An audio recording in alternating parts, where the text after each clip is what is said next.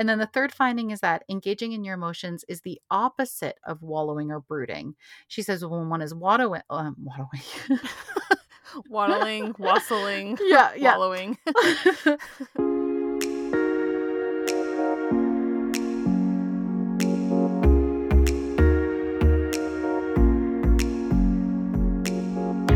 Welcome back to the Modern Lady podcast. You're listening to episode 140. Hi, I'm Michelle.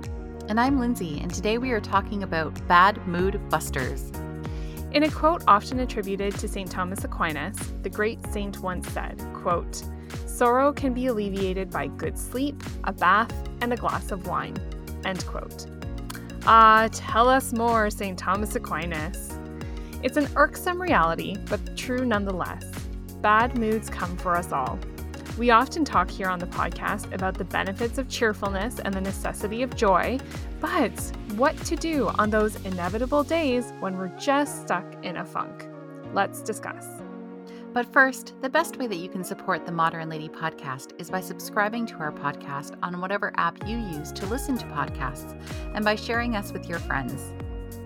This week's shout out is a little bit different this week. Instead of a shout out, we wanted to offer this episode up in prayer for the intention of a woman named Jessica Hanna, who is fighting cancer and who can be found on Instagram at blessed_by_cancer. Her strength and testament to faith is such a gift to us and her followers who are blessed by her reminders of God's goodness and faithfulness. And we wanted to lift her in our prayers, joined hopefully with yours, dear listeners, and by our work here on this week's podcast on her behalf. And if you would like to leave us a comment or message us about today's episode, the best way to get in touch with us is on Instagram at the Modern Lady Podcast. But be sure to stay tuned to the end of the episode for other ways to connect because we would love to hear from you.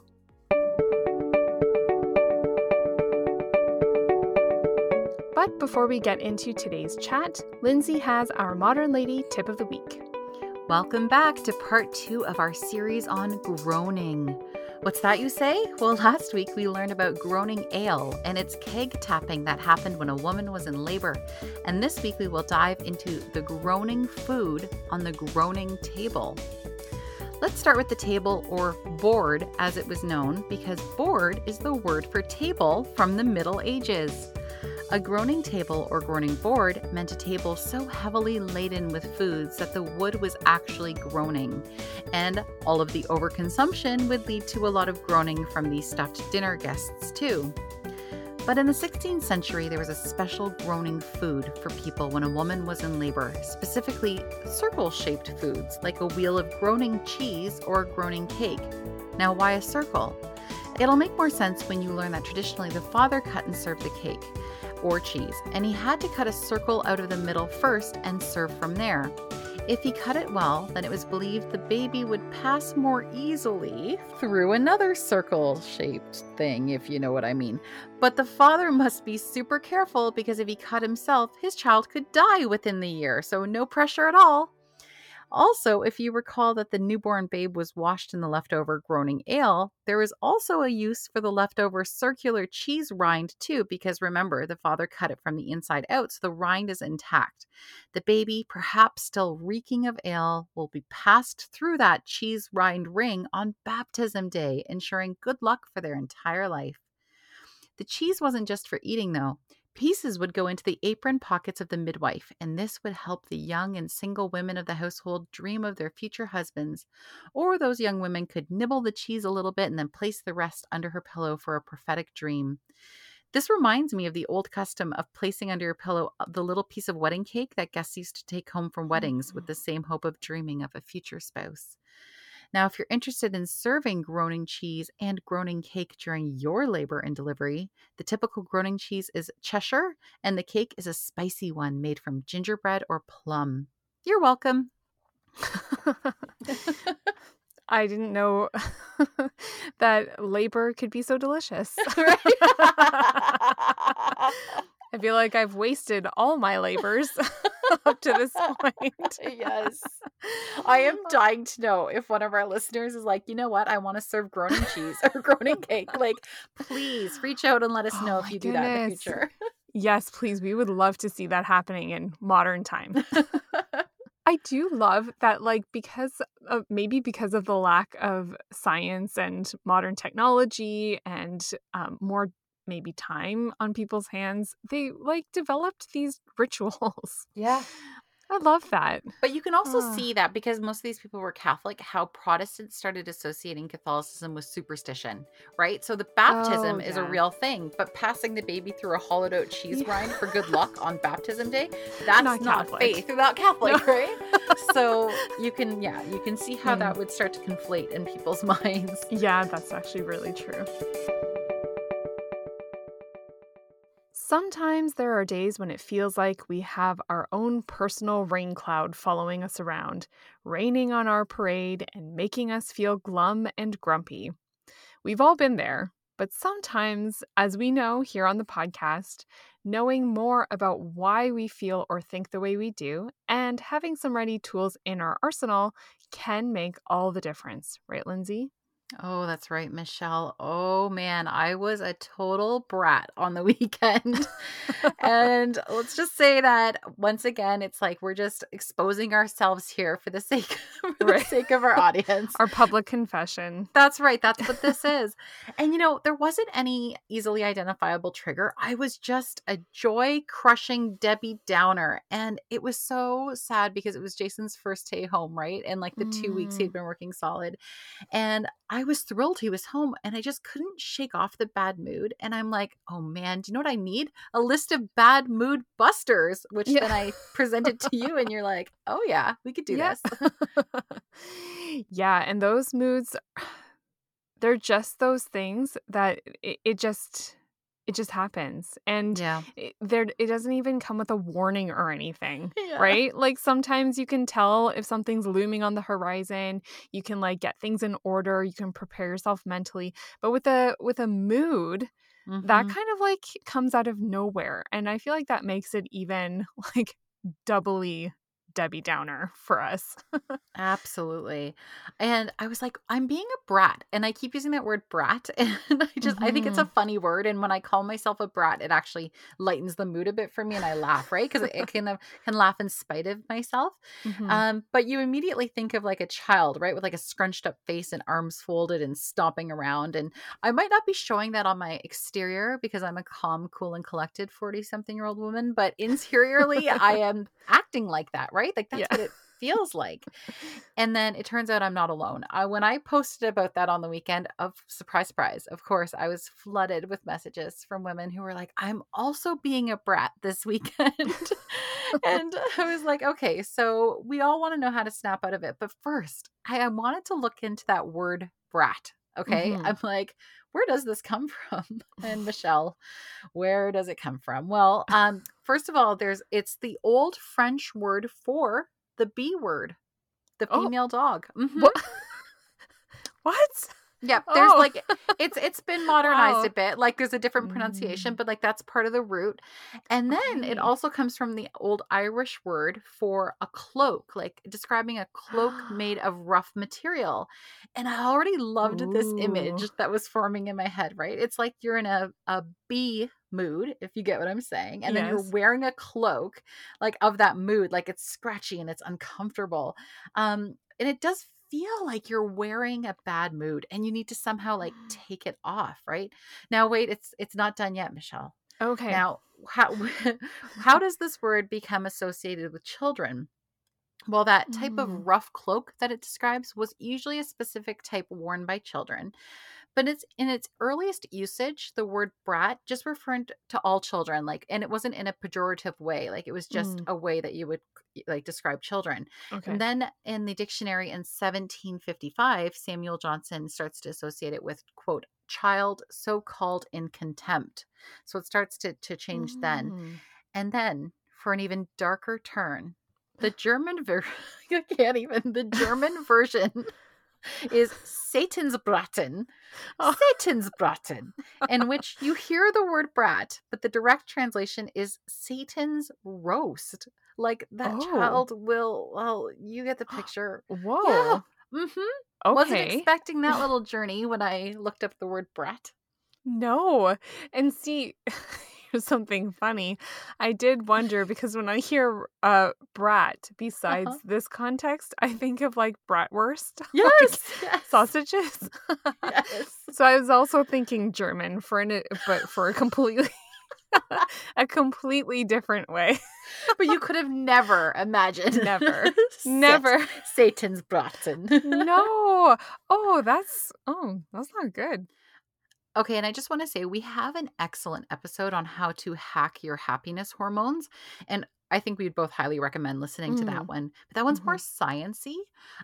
This one it just seemed like we're going to talk about more tried and true methods to help you shake it off, shake it off. That was a little Yes. Taylor Swift there I for know. you Swifties. I was gonna say, we are also trendy. Look at us. We're in our podcasting era.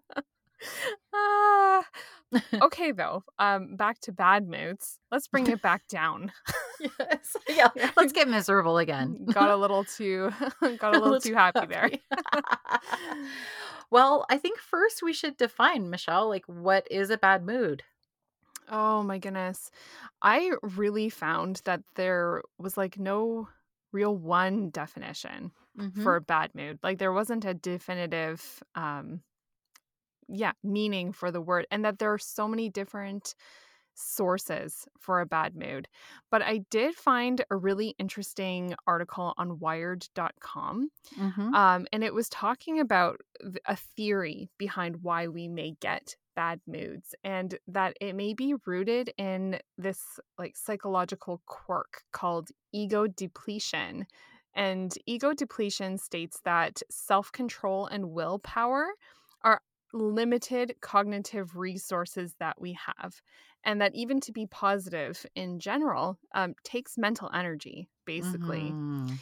So, when we wear ourselves out in one area of our lives, we're draining our cognitive resources for other tasks.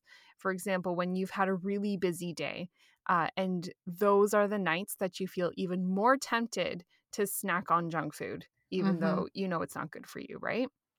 So, this article on Wired.com referenced a 2007 study where scientists asked subjects not to eat a donut and then insulted them. I was like, this doesn't sound like a A great Tuesday night. situation. Yeah. Yeah. No. So, the subjects who actually refrained from eating the donut were more likely to become aggressive over the insults. Mhm. So they've taken this idea of ego depletion and they've applied it to our mood. So when we have overexerted ourselves in the positive Mhm. moods and endeavors, we just simply run out of steam. And Mhm. it's the exhausted state, I guess, that kind of perpetuates this bad mood. Um, but what I found interesting was they were saying there's a new link between this and anger, and that Mhm. overdoing self control doesn't just make us more irritable and angry and put us in that mood. It also gives us an appetite for it. So they Mhm. were finding that people in this state, they were more interested in watching like anger themed movies, consuming anger themed information, looking at angry facial expressions. Um, and so all of this to say, it's actually an ongoing psychological look into why we are in these funks. I think that's so fascinating because to me it's like the what came first, chicken or the egg? Because so Mm, often we're told that watching angry things or consuming that type of media is what causes an angry mood. But to have this yes. research also show that it goes the other way around too, that when we're already in that mood, we seek out that kind of content. And that's Hmm. totally not a surprise to me ultimately because I shared, I don't know, a week or two ago on Instagram that I was deep into PMDD. And Hmm. one of the things that when I'm feeling like that is I seek out content that is more serious. Let's just say not the jokey reels, not like I'm a Hmm. lot more serious. And so I tend to watch things that are slightly depressing, that get me a little bit riled up, like worse Mm. news stories. And I actually find it comforting kind of during, like, it is kind of nice to be like in the presence of those Yeah. other moods, are like that mood right kind of around me. We'll talk more about that when we get into wallowing. Yes. But I thought that was really interesting. The whole, like, yeah, are we watching things that cause us to behave like that, or are we seeking out those things when we're already Yes. feeling like that? And it seems to be a little bit of both. And then Mhm. I really loved how when they were talking about self-control, it was like self-control and willpower, right? Those are the two things that can get Yeah. depleted.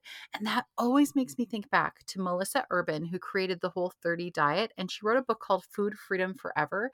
And she said Mm. something in there about willpower that has stuck with me all these years. And she talked about how we only have a finite amount of willpower in us, that when we wake up in the morning, there's only a little bit that we Right. have to get us through the day. And the thing is, from the second our alarm goes off, our willpower is called into play. So are you going to hit snooze, or are you going to get right up, right? Are you going to go Mm. work out, or are you going to sit down with a coffee? Are you going to wash your hair today, or use dry shampoo? Pack a lunch or buy one later? By that point, and you haven't Yeah. even left the house, it's depleted. I'm You've going back used to your bed. willpower. Yeah. Yep. And so it's like this whole message from her, and I think it's still applicable here, is that a healthy lifestyle, and so that can include your mood, can't be rooted in willpower, right? These things have to be Mm. habits formed through discipline. Ooh, oh my goodness. That is a great thought, that a mood can even be an actionable item. Absolutely. Okay, so mood can be an actionable item. But what about when it just comes out of nowhere, right? And we're talking about Mm. mood swings. So I started Googling, obviously, this. And it was funny because I kept using the words bad mood, but a lot of this, almost all the websites were using the terms low mood. Yeah. And they were referring to, like, yeah, different moods on a spectrum, I guess. So, and then there's the mood swing, and it's a roller coaster of feelings, right? It can take you from happiness to anger or irritability very quickly. And there might be an obvious trigger, or there might not be. And I want to just talk about how dramatic mood swings can be the sign of an underlying medical concern and not Mm. just psychological. It's interesting that this came up because I was just standing and talking with a friend who's a police officer who works with Jason, and she worked for years as a community resource officer, which means that she wasn't just responding to calls like on patrol. She was working really close with like vulnerable persons in our community and the homeless. And when she would be getting to know people, if they were describing a sudden violent act or change of behavior, or a big outburst of anger, the police would always recommend take them to get assessed neurologically. Like, go have a Mm. doctor actually look at them, because these like sudden mood swings can often be an early sign of dementia, of MS. There can be a symptom of diabetes, Parkinson's, thyroid disorders, yeah, or a brain tumor. So Ooh. I want to address that mood swings can sometimes come from nowhere, but that it's really important that if it's really happening out of nowhere for someone that's not typically like that, to really go and get it looked at. Yeah. Oh, that's a really good point. We talked also too on when we were developing this episode, how there's like a spectrum Mm-hmm. of bad moods, right? Yes, And yes. I would even say that that kind of concern, if it's someone who's having it constantly swinging back and forth and it's not typical, like that's not even part of this bad mood spectrum Yes, that yeah. we're talking about. Yeah, so that's a really good point, and I didn't even know that. Yeah, and then another place where we might see others having bad mood swings and go, okay, well, what's this? Is our preteens moving into teenage years, right? Ah, So, mm, so let's talk about hormones just very briefly. It is one of the first places we see it in our kids, is as they're entering into the preteen years. But it is a very normal part of their body and their brain and their psychological development, and so it's just our job to help guide them through those mood swings and to be their safe place to land. I would love to do a whole episode on teenagers another time, Michelle. yes. Oh, I would too, because I want to hear all the wisdom. So much wisdom. We're like encroaching on it. Yes. Yeah, Yeah. we're in the middle of it, and so sometimes it is hard to Mm, step back and have that perspective, but I'm a couple years in now, and I feel like I can share a few things, yes. but yeah, and then in terms of hormones as well, again, I mentioned earlier that I have PMDD, which is premenstrual dysmorphic disorder, which means that for 10 to 14 days every month, I have a dramatic mood swing, Mhm. that has many mood swings all within it, but I'm very much not myself during that period, and it's like I'm floating above myself, and I can see myself acting in a certain way, and I almost have no control over like snapping out of it. And those happen, us women, we go through so many hormonal changes right from when we first start getting our periods through when we have our babies and postpartum, and then right through into menopause, right? So we are on a long hormonal mood swing journey. Yeah, and you already referenced our episode that we did on the happy hormones. And one thing I remember from that is that like you can do things to help your hormones, um, but at the same time, it's part of your body makeup. Yeah, yeah, Right. yeah. So, like, when we're talking about, especially like you said, as women, we have so much going on with our hormones Yeah. that it's really not something that we can micromanage Mm. within ourselves. Yes, yes, yes. And then the last thing that might be contributing to mood swings within yourself or those around you are it's two things. It's diet and other things we consume. So, okay, with diet, so many moms will tell you that they cut back on sugar and food dyes. There's scientific stuff backing that up. And then there's a lot of anecdotal evidence about children's energy. But yeah, we all know about sugar crashes and caffeine crashes and post turkey dinner sleepy mood. We know Mm-hmm. hangry. So, like, diet definitely has a big role to play in our mood swings. And the other one is substances. So they actually had substance abuse in the article I was reading, but I don't even want to use the word abuse because we know that even having your 2 glasses of wine after work will affect your mood. Some people go out and smoke a joint. That's legal where we live, so it's Right. everywhere we go now. Yeah. Right, and so like there are Mm-hmm. mood enhancing substances, whether they're prescription or not, that people also take. So there is a lot at play here with mood swings. And then, just for a little bit more information, I asked our friends on Instagram what their triggers for their bad moods are. And I had just 4 options on the poll, and stress came in as the biggest trigger, with 35% of respondents choosing it. Exhaustion was a close second with Mm. 31%. And then hormones and the other one of not being heard or appreciated, those tied at 17% each. Mm. And I jokingly added the comment, I know I'm going to get a lot of messages from you saying all of the above. And because truly it is all of the Yeah. above, right? For like all of us. But yeah, it does seem like those things get piled on to the snowball as it's picking up snow, as it's rolling rapidly down the hill, and it's about to like strike into our unsuspecting loved ones. Oh my goodness. Yes, like a snowball fight they did not sign up for. And also too, you know what, all of that being considered, Hmm. sometimes we just have bad days, Yeah. right? Yeah. And that it's normal. It's normal Yes. to have bad moods. I think our society, it's so indulgent compared to the rest of history, Hmm. luxurious. It's made life pretty easy, pretty streamlined for the most part, and very pleasure centric, right? Yeah. I think we've all just gotten used to feeling good. And so when reality isn't as kind as we think it should be, um, we're kind of offended by it. And we take it harder than we probably should.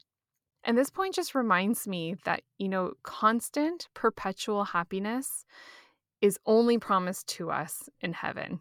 Hmm. Like that's not for here. So we will need to just kind of expect for sometimes we're just going to have a bad day. That's right.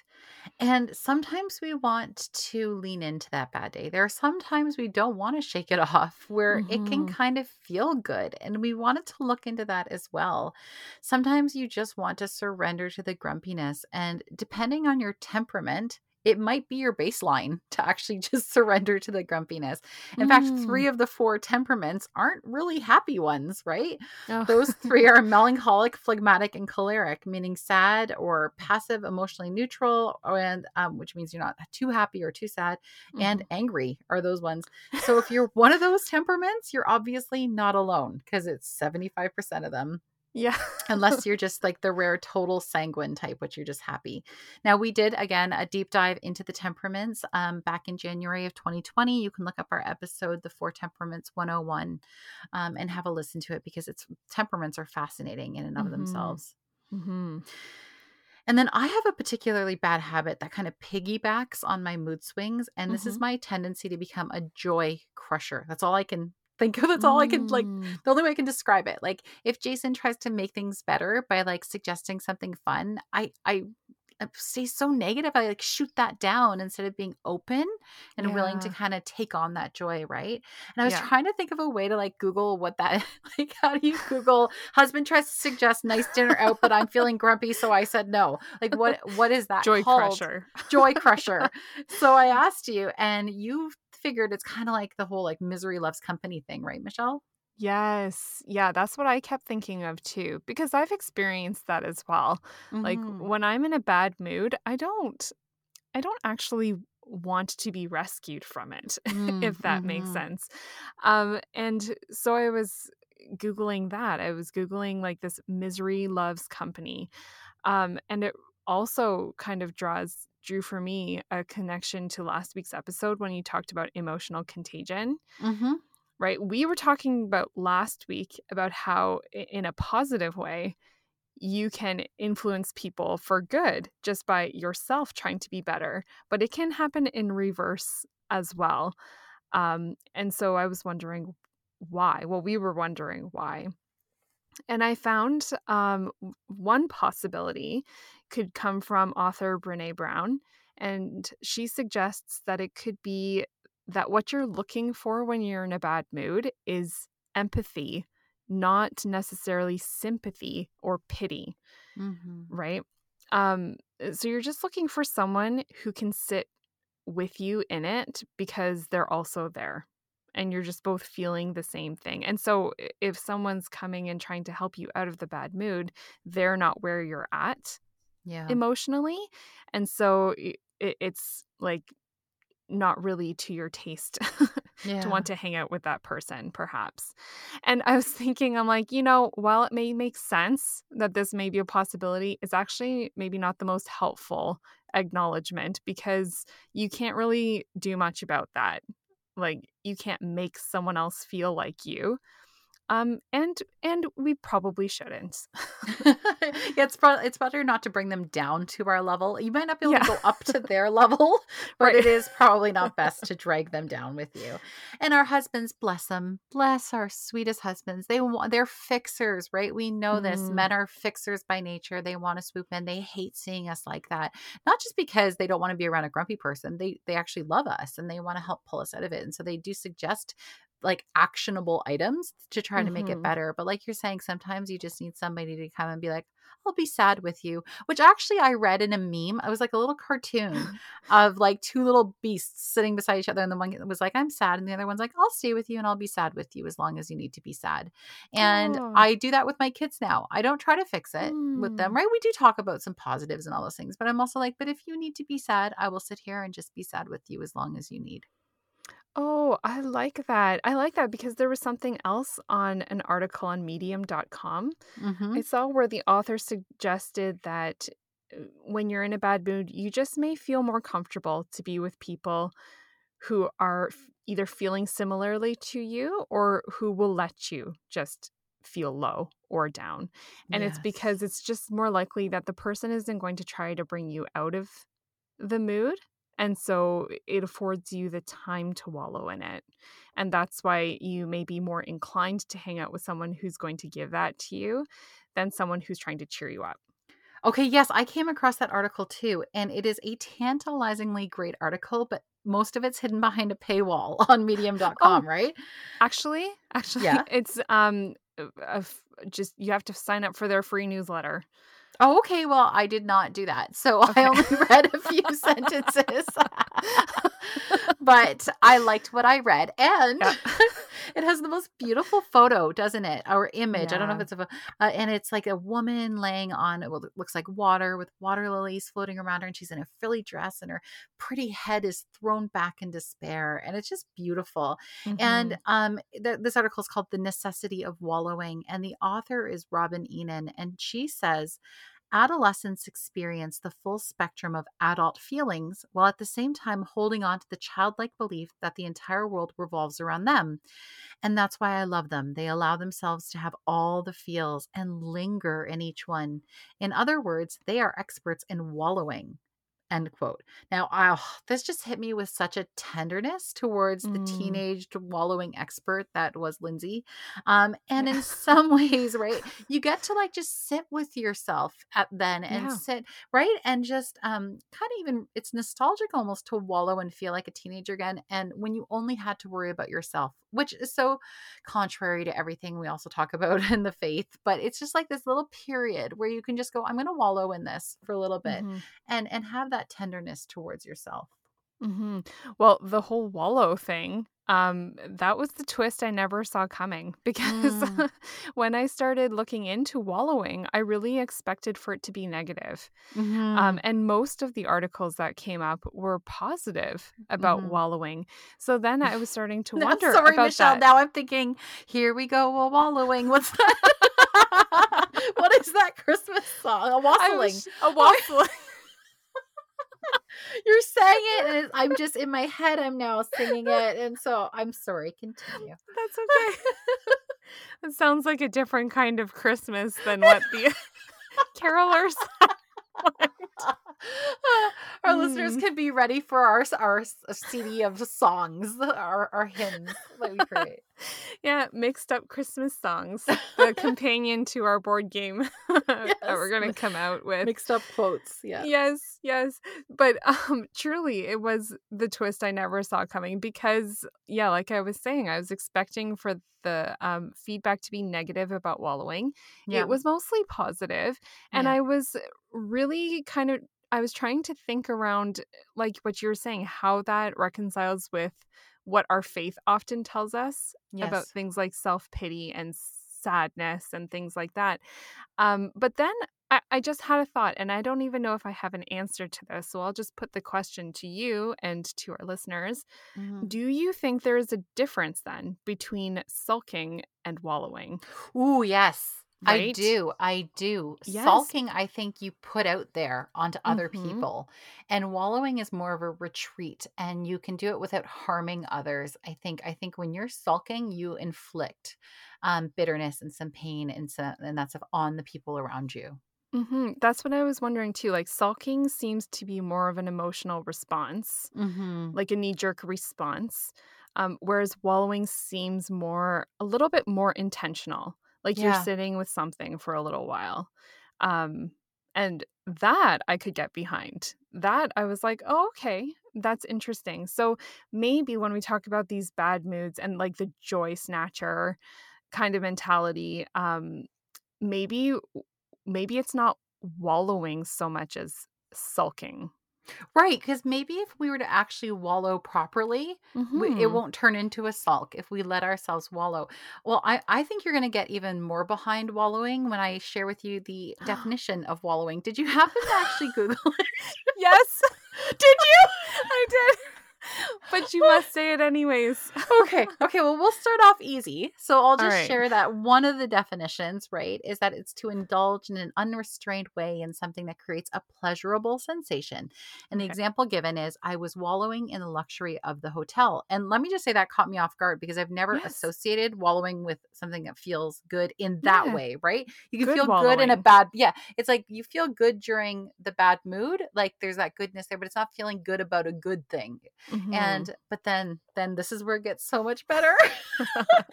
So the chief purpose of the word wallow is for large mammals, and it means to roll about or lie relaxed in mud or water, especially to keep cool and avoid biting insects. And now, oh Mm-hmm. man, I'm just picturing me and all my hippopotamus grandeur rolling in the muddy waters in my grumpy mood. And maybe, just Mm. maybe, we can think like when we're wallowing like that, when we are kind of just laying there, letting it all hang out, and it says to keep the biting insects at bay. I'm like, maybe that's all of the little irritations, Mm-hmm. right? And it might be we love them, our children at that moment, or our spouse, or work, or all those little things. We're actually just when we're actually wallowing, we kind of keep those things away from us during that period and just roll in the mud, man. You're just rolling in the mud. I love how you turned that around. But I'm right with you though, because I was wondering the same thing when I was thinking of wallowing. Merriam-Webster, by the way, adds the amazing word ungainly to the Mm. rolling in mud. So I am it gets I am better. definitely ungainly. Yeah. But I hear what you're saying, and I was wondering the same thing. Like, there's kind of a metaphor here, Yeah. or this could have been like an origin of a word. Like if someone knew how large mammals wallowed to keep cool, Yeah. and they noticed that someone was struggling with something, maybe it was a way of saying, or we can Yes. just invent it right now ourselves, Yes. of just being like, you need to keep cool. Yeah. Yeah. You need to put yourself in a situation where you can kind of just lay Yeah. and lay low somewhere where you're going to keep cool. It's going to keep off the annoyances, the tedious bits of the day for a while so that you can just sit. Yes. And so hilarious, but also insightful. Now, finally, I came across an article based on a study from the University of Toronto. Did you happen to come across this one, Michelle? No, I haven't. Okay, so it was a little bit more about science. So the science of wallowing versus I felt like the other ones that were like, go ahead and wallow were more like just fun opinion pieces. This one, they Mm. actually did a big scientific study on it. And it was led by Brett Ford. She's an assistant professor of psychology at the University of Toronto. And her research shows that it's better if people treat their bad feelings like, quote, passing clouds, which means don't bury them, but don't dwell on them Mm. either. And there was 4 takeaways I'll share very briefly from her study, which was published in the Journal of Personality and Social Psychology. And the first is that acceptance of your feelings helps over the long term. They studied the daily diaries of multiple participants, and just saw that when you accept your feelings in the long term, when you look at a diary, you start to do much better. The second Mm. is that accepting those negative feelings doesn't actually lessen whatever positive feelings you might be feeling at the same time.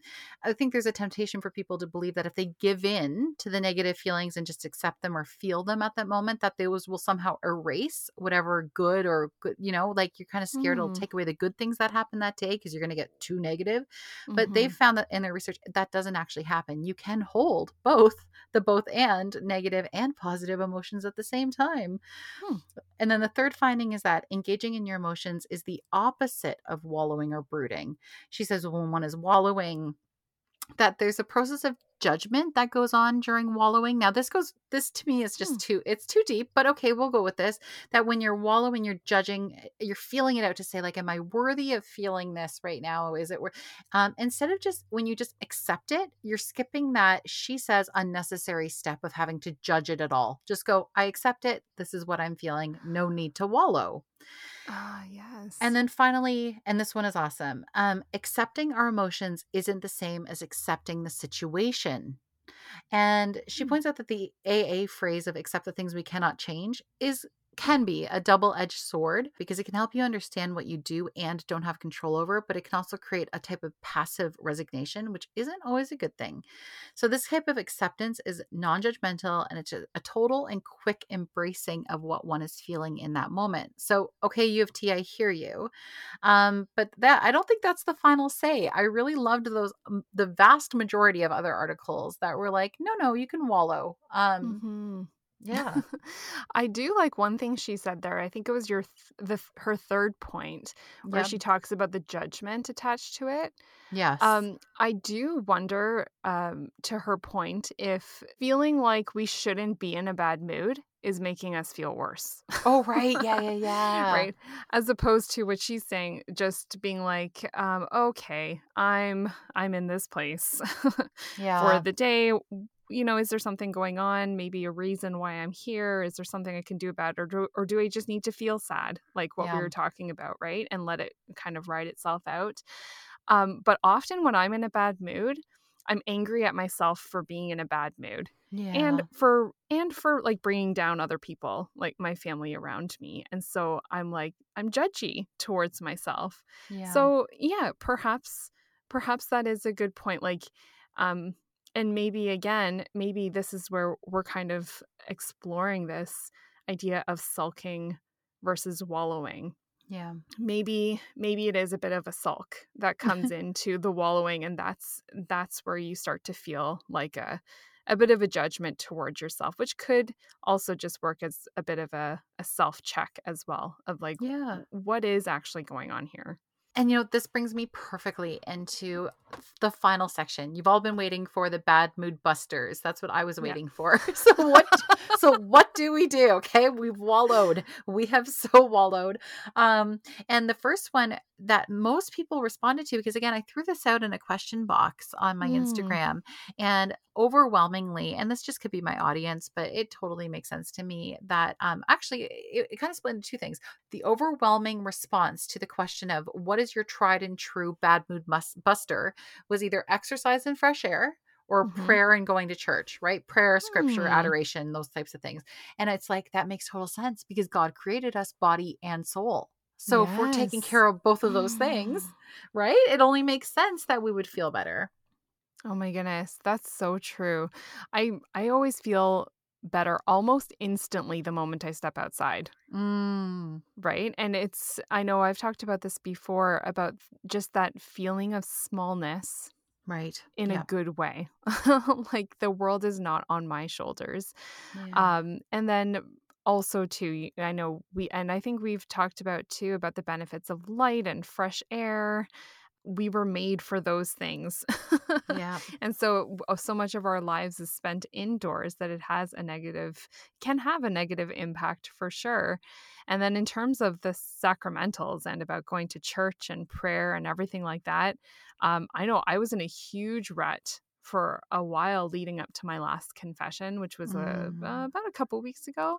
Mm-hmm. Um, and since then, it has been a night and day difference for my mood. Like it really is an actual weight lifted from your shoulders, from your mind, but also it is this infusion of grace, Yes. right? And so it's like a two for one when you go to confession to help your mood. And God is so good, right? He not only takes the heaviness from you, he gives you his life, which is grace in you. And that, I mean, there's nothing lighter than God's grace. Absolutely. Oh my goodness, confession is like top of my list. We almost have like an unspoken motto in our house, which is like confession first.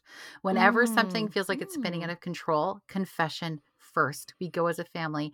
And there is nothing, I'm telling you right now, there is nothing that can break like that feeling of distance between you and your husband or irritation than Yep. going to confession together. Now, just so people are clear, you don't actually go into the confessional together. But Oh, it's yeah, this no. like right now, it's this humbling feeling of going, "Hey, you want to go to confession?" And then you're both in the car, and then you're in line beside each other, and then one of you goes into the Mm, confessional first, and mm, it's mhm. private. It's between the person and the confessor.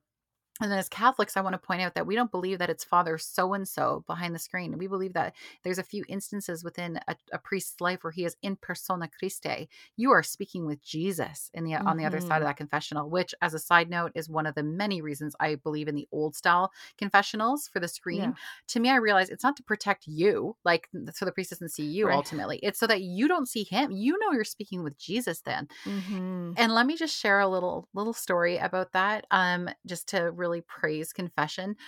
So one time I was in there confessing a bad mood and being irritable with my husband, like nothing horrible, but just like confessing these things that I felt genuinely sorry about and I wanted to do better. And the priest, he was so gentle.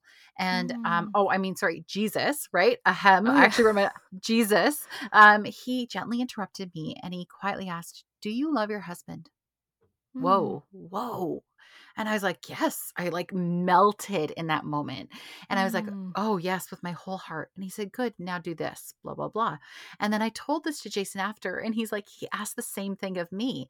And that realization Mm. that that wasn't the priest asking us that, that was Jesus saying, "Do you love your husband?" What Mm. a powerful moment in the confessional. I firmly believe there's no way a contrite heart, so a heart that's truly sorry, and a person that has done a proper examination of conscience can go into that confessional and not come out a changed person.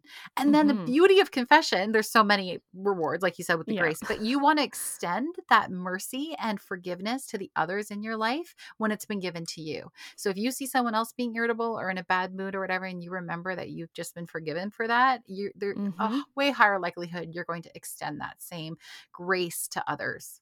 Oh, absolutely. I notice a big difference. We often will try to go as a family. It will end up most likely being on Saturday afternoons Yep. for us. And those Saturday evenings where we've been to confession all together Hmm. are like my happiest Yeah. moments. Like, Yeah. honestly, it just feels like once you get home after being in confession, everything feels like it's going to be okay. Like, Yeah. there might still be the exact same situations that we're working through, or challenges, or um, anything, but somehow everything seems lightened Yes. and like someone else is in control, Yeah. which God is. So, yeah, highly recommend confession. I love your family motto of confession first. I'm Hmm. just going to adopt that for us. Perfect. And then, okay, another thing our bodies need is sleep, right? That came up Mm, over and over and yeah. over again. And then, but I'm not a napper. And so I started trying out, and you and I were talking about this, the NSDR, which is I think it's the non-sleep deep rest protocol that was created by Hmm. I think he created it, Dr. Andrew Huberman. And he has a video on YouTube where he like kind of talks to you as you're doing this 10-minute non-sleep deep relaxation where you picture the different parts of your body relaxing. Hmm. Some of this actually, I don't think he did create it. Some of it might be rooted in some Eastern traditions and Eastern religious tradition. So just if you're a Christian, just be careful about what you're looking at. But yeah, there's some wonderful techniques to just kind of relax your body. There's a lot to be said that even if you're not going to be asleep, crawling into your bed midday, closing those curtains, and it can be so nice to even just kind of step away from the world for those 20 minutes. Yeah, absolutely. I have noticed too for myself, I used to be a huge napper. Hmm. More when my kids were napping as well. I'd be like, woohoo, me too. And I would put myself to bed. But now, not so much. But what I've come to understand about myself is that sometimes I need to be horizontal in the middle of the day. Does that make sense? It does. Yeah, too much Yeah. vertical. Yeah. It is, and I don't know a prettier way to describe that, but sometimes if I have a moment's rest, I do feel way more rejuvenated, even if I don't sleep, just lying down horizontally, Oh yeah. than I would, like, even sitting up to Yeah. relax is what I'm trying to say. So, yeah, I'm, like, all about sleeping and All about the lay napping down, right? and A little lay down. horizontalness, yes. Okay, so we got so many answers from our listeners about so many great things that they do, and we've touched on a lot of that already with taking care of your soul, taking care of your spirit, right? Getting in touch with God, right? Reading your Bible, those things are great. Taking care of your body, so running, dancing, eating good foods, those are all great things. Including my favorite of scrubbing and exfoliating every inch of my skin and then Mm. moisturizing it. Like there's something again about that like physical removal of that layer. It just that helps Mm. so much. But finally, for me, my biggest bad mood buster is cleaning. So it's like the actual, like Mhm. getting your heart rate up, just getting like your happy hormones moving. And then it's like being able to relax in the clean house. It's like you get the action, which is beneficial, and you get like the reward, which is incredibly beneficial. Yeah, I was just gonna say you're kind of like doing 2 busters in 1 when you're A cleaning double like that. buster. Yeah. Yeah. Double buster. Yeah, the exercise and you have a clutter-free home. Yeah. Like, that's amazing. Alright, so one of the things that I thought of too is, crying. Oh, yes. Letting yourself have a good cry, right? I know we all Yeah. know that it feels therapeutic to do that, But I was actually interested to see what it does to you hormonally. So, like going back to our hormones, crying actually releases in your brains the happy hormones, the feel good hormones. Hmm. It releases oxytocin in your body, endorphins. So, it can actually help relieve physical and emotional pain hormonally. And there's a theory out there actually that tears contain stress hormone Oh my in them. So goodness. when you're crying, you're actually detoxing the body of your stress hormones like cortisol. Like it's Oh, leaving your physical body. That's still being studied, yeah. but I thought that was a great thought and a great theory. And then, of course, when you cry, your stress lowers. So you're going to be able to sleep better, which is going to help Yeah. your mood, what we were saying. Crying activates your parasympathetic nervous system, which helps you digest food, which is, we talked about nutrition being a key Mm. factor in helping balance your moods. So crying, having a good cry, letting yourself cry is more beneficial than you think. And that just touches on something I was looking into because I was looking into, music having such a great positive impact. Like happy music makes you happy. Okay. So like that's Hmm. pretty clear. But I was reading a thing where there's a study on sad music, and sad music doesn't just make you sad. It actually gives you a whole bunch of different feelings. There's that longing, Hmm. there's nostalgia, there's like a romantic feeling. There's like a whole so sad music can really help you just like really sink into those feelings, especially if you want to have a good wallow and Mm. cry. Yes. A few songs to have on standby, right? That just like take you into that place. I feel like that can actually be incredibly cleansing. Yes, that's a great point. I want to give a shout out to listener at VioEasy on Instagram because when I asked, for your tried and true bad mood busters, she had the winning answer. Okay, so Okay. people didn't know this was a competition, but she Right. won. She said, honestly, listening to the modern lady, especially an episode fitting to the situation or problem. Mm. So we are glad to help with that.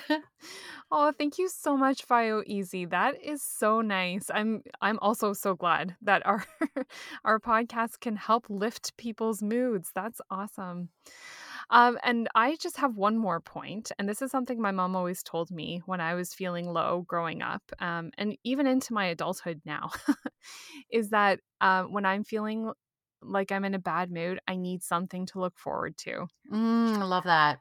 Right, and sometimes Mhm. that would mean that she and we would plan an outing or a get together in the next few days just to get out of the house or change of scenery.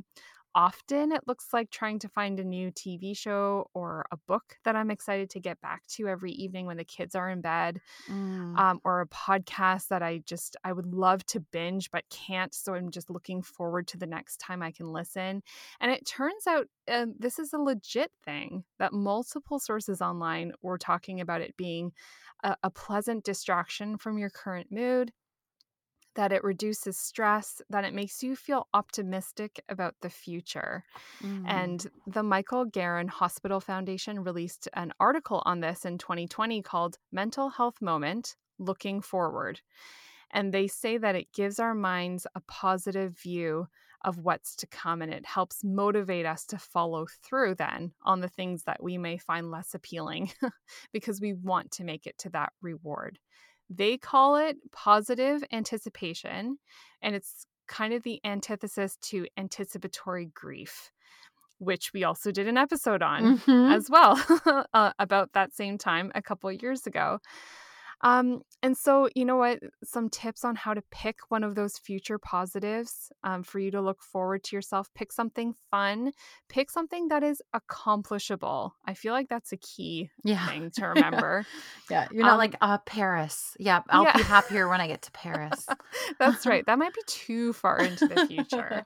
But you can, the article said, pick something big and small. So Okay. one for now and a big one for later. Love it.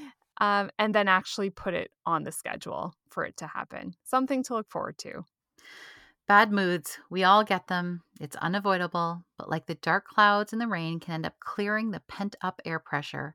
And once they've poured out everything they've got, leave us with the most beautiful clear skies and rainbow. Our moods aren't something that we need to be ashamed of. Whether you want to wallow in it that day or you feel the desire to shake it off and move on, we hope you find comfort in the knowledge that your mood doesn't define who you are, and a bad day does not a bad life make.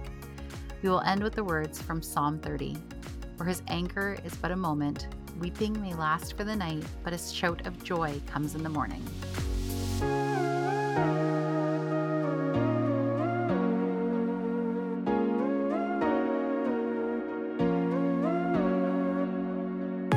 Okay, it's time for our What We're Loving This Week segment of the show.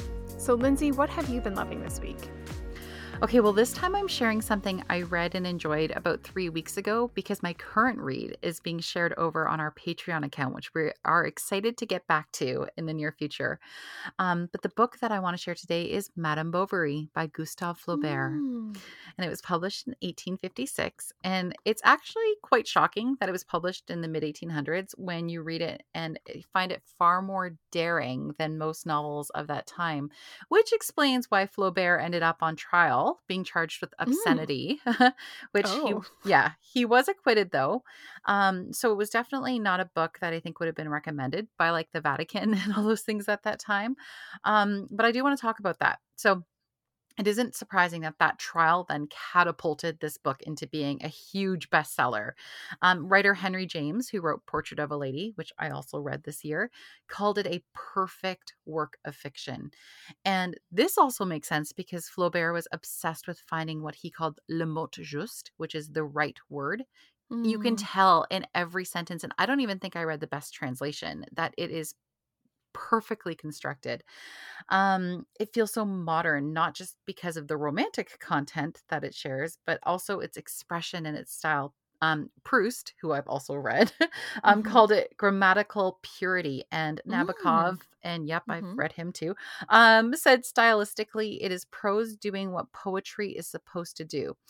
So there's so much I'd like to say about this book, but I'll admit that I was hesitant to read it, just like I was with Anna Karenina, right? Based because I don't like Yeah. when adultery is made to look enticing. But just like Tolstoy's Anna Karenina, Flaubert is saying a lot more than just look at the passion between these illicit lovers. It really is a commentary on a misunderstanding of romantic love and commitment and marriage, and it shows how selfish adultery is and the ripple effect and consequences of thinking with your reproductive organs instead of your head. So I wasn't expecting to love it as much as I did, and it is one of the few I'm moving over to a list of I will read this again in the near future. Hmm. Oh, that sounds good. This is another one of the classics that is very, like, the title is said a lot in pop culture. Mhm. Right? Even if you have never read or you don't plan to read Madame Bovary, I feel like you may have heard it, Right. like, talked about in TV shows or movies or what have you. So I'm really interested to read it because you're right. I'm finding that these books that were touted as sensational or Yes. still touted as sensational Yep. may be sensational because of the time period they were written, and it was back at that time, but for us in our modern culture, we find it, maybe more so a really accurate commentary on the human condition. And Michelle, what have you been loving this week? So last year, I shared about a couple of podcasts that I was loving from the BBC. Mhm. That was The Documentary and The Bomb. Mhm. And so now I have another podcast to recommend that kind of follows the same style, and that is the History This Week podcast, Mhm. produced by the History Channel. And the common reason why I think I love all of these podcasts is because of the docudrama style that they are produced in. So not only are they informative, but they're also exciting and a delight to listen to. So, in this weekly podcast, it's hosted by a woman named Sally Helm and her team. They explore interesting moments of history and they try to pick events that line up with the release date's current week. So, it's like a This Week in History sort of a thing. The production value is really well done. The history is presented in an interesting way, like I said, often dramatized while being narrated by Helm. And my favorite episodes that I've listened to so far were Chasing Utopia, about the transcendentalist movement, Mm. featuring my good old friend, Ralph Waldo Emerson, who I can now say his name. That's I amazing. laughed when I made that connection typing these notes. The episode on Bonnie and Clyde's final ride, was really good. And the episode on the Great Boston Molasses Flood. Oh, I'm a huge fan of the Great Boston Yeah. Molasses Flood. Right? It's Yes. so fun. It's so interesting. It's so interesting. Yeah. But I mean, there are so many to listen to. I've barely scratched the surface. And so I was looking through the list about the next episodes I'm most keen to listen to, and it would have to either be the one on the Ballad of Blackbeard Mhm. or the anatomy of a campus heist. But for you, Lindsay, I know you'll be especially interested to check out their episode called Fire in the Triangle Shirtwaist Factory. Yes. You said this is your Roman Empire. It the is thing you my think Roman, about all the yes. time. Yeah. Yep.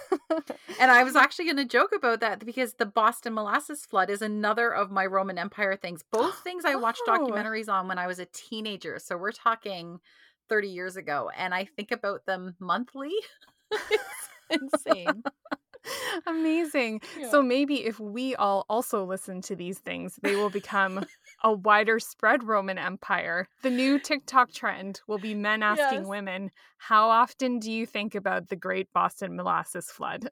And I won't be a weirdo at parties anymore when I'm like, so that Boston Molasses Flood, you want to talk about the beds floating down the streets covered in molasses? We're here for you, Lindsay. Oh, We're here thank for you guys. Join me. Join me. Oh, that's amazing. As you know, I'm always looking for a new podcast. And I do find like it's really hard sorting through. Like there's some I have great hopes for, right? And you click on it and you look at the list and I'm like, nope, it's just not hitting that spot.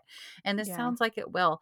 As a total side note, I want to talk about BBC ones briefly because the other day I realized you can just like look up BBC right on Spotify and there's so many. And there's nothing that just warms the cockles of my heart than the opening of all those when it's like, this is the BBC. And I'm like, oh, I suddenly feel all patriotic like it's World War II. And I'm like, go BBC. Yes. We're all British when we hear that opening. And I'm here for it. Yeah.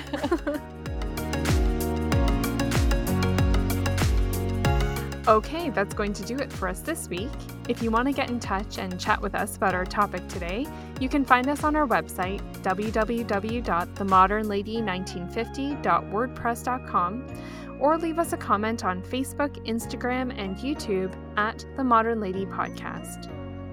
I'm Michelle Sachs, and you can find me on Instagram at MMSachs. And I'm Lindsay Murray, and you can find me on Instagram at Lindsay Homemaker.